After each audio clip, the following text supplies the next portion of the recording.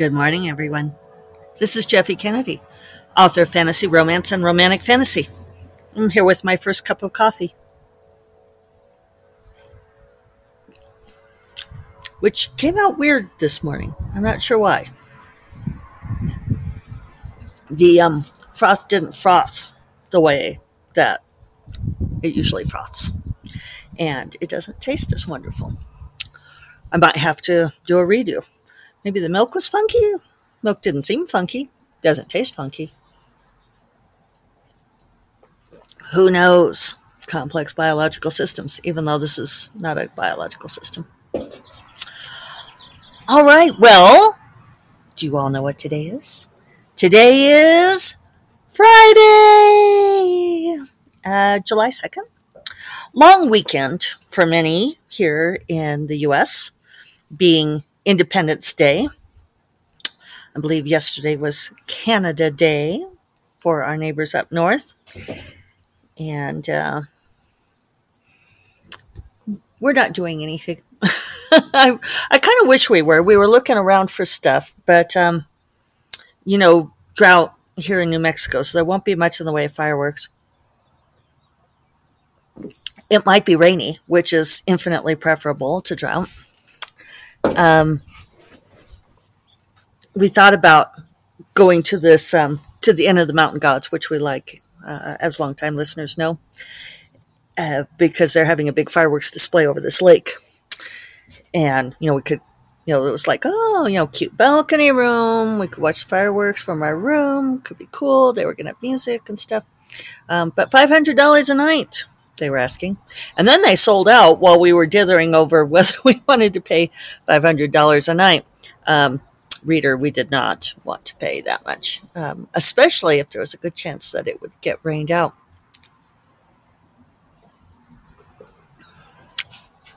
I'm not happy with my coffee. I might have to go make another one. We'll see how I do getting through this. Thank you all for all the congratulations yesterday on being president of SFWA. There is debate. Is it SIFWA or SFWA? I say SFWA. I thought that was the correct way, and then people have asked me about it. It's not SFWA, I can promise you that. Science Fiction Fantasy Writers of America. I think I default towards SFWA because I have a little bit of that Western drawl. I never thought that I did, but I don't know. In my old age, I'm becoming more aware of the fact that I have this little bit of a Western drawl. You know what is bringing it out for me is trying to do like voice to text. Voice to text is ruthless about showing where you slur your words and makes it into other things. Like I did one this morning where I did open parenthesis, said my thing, and then closed parenthesis, and it came out as closet princess. It did the correct open parenthesis, but closet princess at the end, which, as you all know, I am not a closet princess. I am fully out as a princess.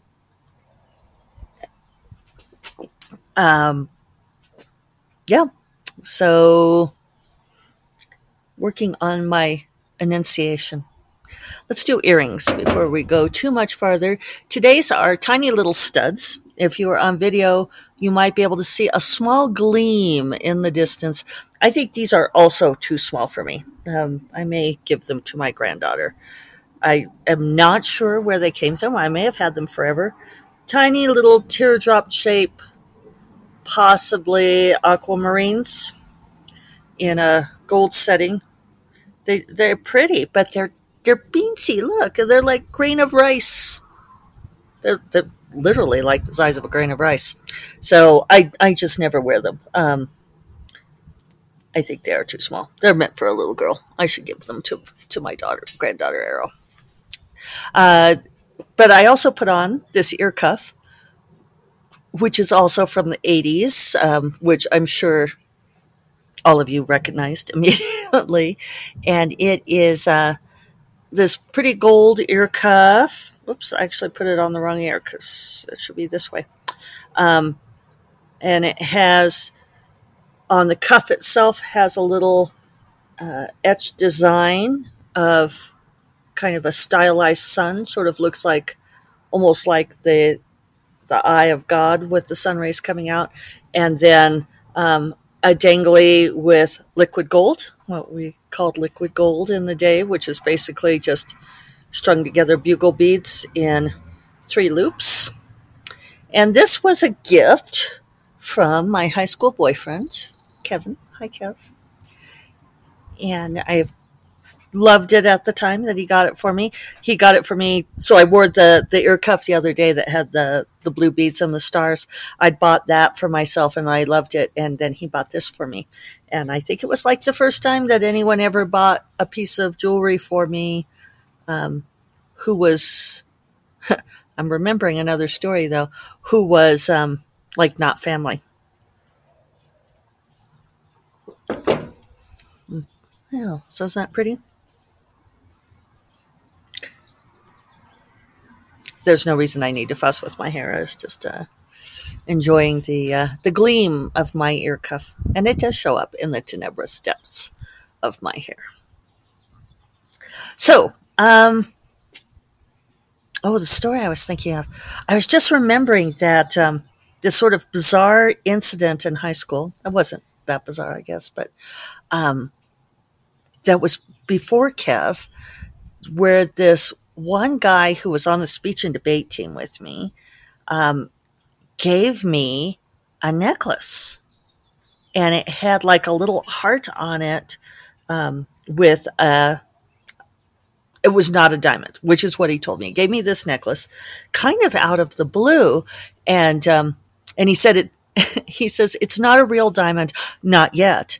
And I was so totally taken aback by this because, well, David teases me about this.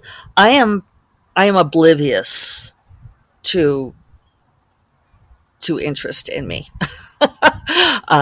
I used to think, I used to tell David all the time that, you know, not that many men had ever, guys had ever been interested in me. David was one of the few people who ever, like, actually asked me out on a date. And, and look what happened there. But, so I was always telling him that, it's like, oh, well, not that many guys have ever been interested in me. And he's like, no, they are. He says, I see it all the time. Like they're looking at you, they flirt with you, and you're just like completely oblivious. So apparently I've been completely oblivious my entire life because this guy, Robert, um, just gave me this necklace, not a real diamond, not yet. And I was like flabbergasted. I mean, you guys, I mean, let I'll admit I'm oblivious, but like we had never been out on a date. We hadn't, nothing. And I think this was like his way of asking me out, and we did this whole weird thing in the 80s where you would like ask someone to go with you. And I was like in 6th grade, and this guy Joel asked me to go with him, and I said yes, but then I had no idea what that meant. I mean, you wanted a guy to ask you to go with him, and then I don't know. It was, I don't know what to tell you guys. Maybe you can tell me. You should explain this to me. So yeah, Robert and his necklace, and his not a real diamond, not yet. And I did not accept it. I gave it back to him immediately. I think right in that moment, I said, try to be nice. But, I said, oh, well, it's so sweet and I appreciate this, but I'm not interested in you that way. Just a friend. And I think I kind of broke his heart. But then I learned later he gave the necklace to a different girl. So, apparently the purchase was not wasted. So that may have counted as like my first out family jewelry gift. But, but this one from Kev was welcome and kept all this time. And I believe Kev never gave me any diamonds, real or otherwise. So, but I loved him anyway. And actually love him still. Kevin and I are still friends. And I dedicated The Promised Queen to him. So if you wonder, there's a little bit of inside information. If you wonder who the Kev in the Promised Queen is. That's him. Let's talk about my good friend Jennifer Eastep has a book coming out after the long weekend here on July 6th. Congratulations, Jennifer. And it is called Capture the Crown. I'll have to try to get this up here so it's like not glaring with the light from the Great Barber. Look at that pretty cover. Beautiful cover, Capture the Crown. And it's, for those of you not on video, it is in these wonderful ombre shades of teal going down to dark. And it's got a crown on a branch of thorns. So this is the first book in Jennifer's Gargoyle Queen series. Oh, and she got a nice blurb from Charlaine Harris. Go you, Jennifer. That was great. She says this is action at its finest. Jennifer does action so much better than I do. We're always arguing about Steam versus Scream. But this book, you guys, Capture the Crown, Gemma Leonidas. Be Still My Heart. This is probably my favorite series of Jennifer's yet. I have to say that like book 2 is even better than book 1, but start with book 1 because it's amazing. It is a slow burn, enemies to lovers. It is... Oh, she just really outdid herself with Leonidas. She's got a great magic system. There are gargoyles. There are giant birds that people fly on.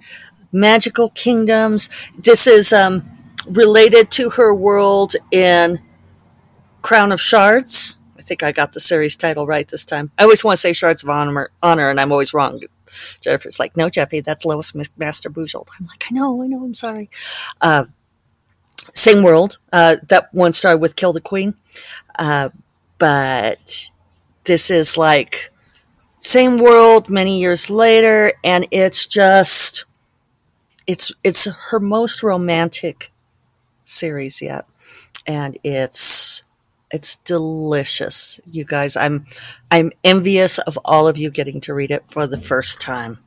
So, you know how that is? Yeah. So, Capture the Crown. Guys, check it out. And happy release, Jennifer. So, what's going on in my world? Here we are already at Friday of my week off. I still have tons of things on my list. I've gotten a lot done this week, and yet I feel like I still have lots to do this week. So I'm still trying to decide if... Oh, well, I should give you an update. I did get proofs, copy, edits back. I think I mentioned that yesterday on Bright Familiar. And I did go through those all yesterday.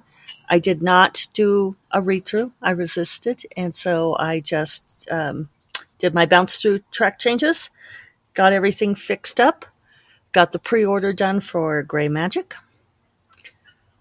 I keep waffling on this, you guys, because I chose the title Gray Magic, and I think I wrote it down habitually because I wrote it as Gray, Gray Magic. And that's the Americanization. That's how I've always remembered it, is that it's bugging me that this side of my hair is sticking up. I should stop fussing with it. There. So British spelling for gray is Grey, American is Gray, and I remember it that way for A for American, E for English. But I like EY better. But when I wrote down the title, I think I just habitually did it as AY because I'm always supposed to use Americanization spellings, even though Britishisms creep into my writing for whatever reason. Too much Mary Stuart in my youth. Jane Austen. Who knows? But I had decided that I was going to make the title Grey because it looks cooler and because I can. But then I defaulted to AY, and I set up the pre-order with it being AOI. And this would be like my last chance. I could go through and change it. And I'm trying to decide if I kind of waffled on it yesterday. I was like, oh, I'll just go with AY. So should I go in and change it? This is like my last opportunity because the cover's not done, so it's probably not the very last, but I should change it now if I'm going to change it. Or does anybody care? Am I the only one who cares? I don't know. I'm on tenterhooks, on the horns of a dilemma. Um, so I don't know. What do you guys think? I might throw it up on social media. Is it worth changing at this point? I would have to tell my formatter to change it to EY in the back of the book. I don't know if it's worth it. See, I just can't decide. So that's done. At least the pre-orders all are in. Should be getting stuff back from the formatter. And then I can upload it. And so it'll be ready to go for July 9th. I have passed 1,000 pre-orders on Bright Familiar. Thank you all. That's really good for me. So I'm excited about that. I've been, crunching royalties and stuff and really happy with how Dark Wizard has performed. And someone asked me a while back, I think I even mentioned this, that one of the authors that I'm coaching asked me if I would stop doing the Heirs of Magic books because Bonds of Magic was doing so much better. And I said no, partly because I'd committed and I want to write the Heirs of Magic books. But also I felt like I should probably say that Golden Griffin and the Bear Prince and the Sorceress Queen and the Pirate Rogue, both earned out my financial investment, almost immediately on release day, which is how I like it. And I know not everybody is that fortunate, but those books have. So it's like, it's a matter of scale. I'm not losing money on them. I'm still making money on them. And so I definitely keep going. I was about to say that I would keep going even if I was losing money on them, but that's patently not true because I did not keep going on Misconnections. Although, I don't know if I told you guys, the Misconnections books, I'm finally in the black on those. So it's like, shall I turn around and sink some more money into those books? One of my friends, Katie Lane, says that I should because she says once I have that complete series, it will sell much better. Hello, Hummer. Always wonder if she'll get caught on the video here. She's sitting up on the grape arbor limb. Get to see her? I think she flew away. She doesn't want to be on camera. That's a prettier view, though. We'll do that so you don't have so much of my head in the way. Oops. So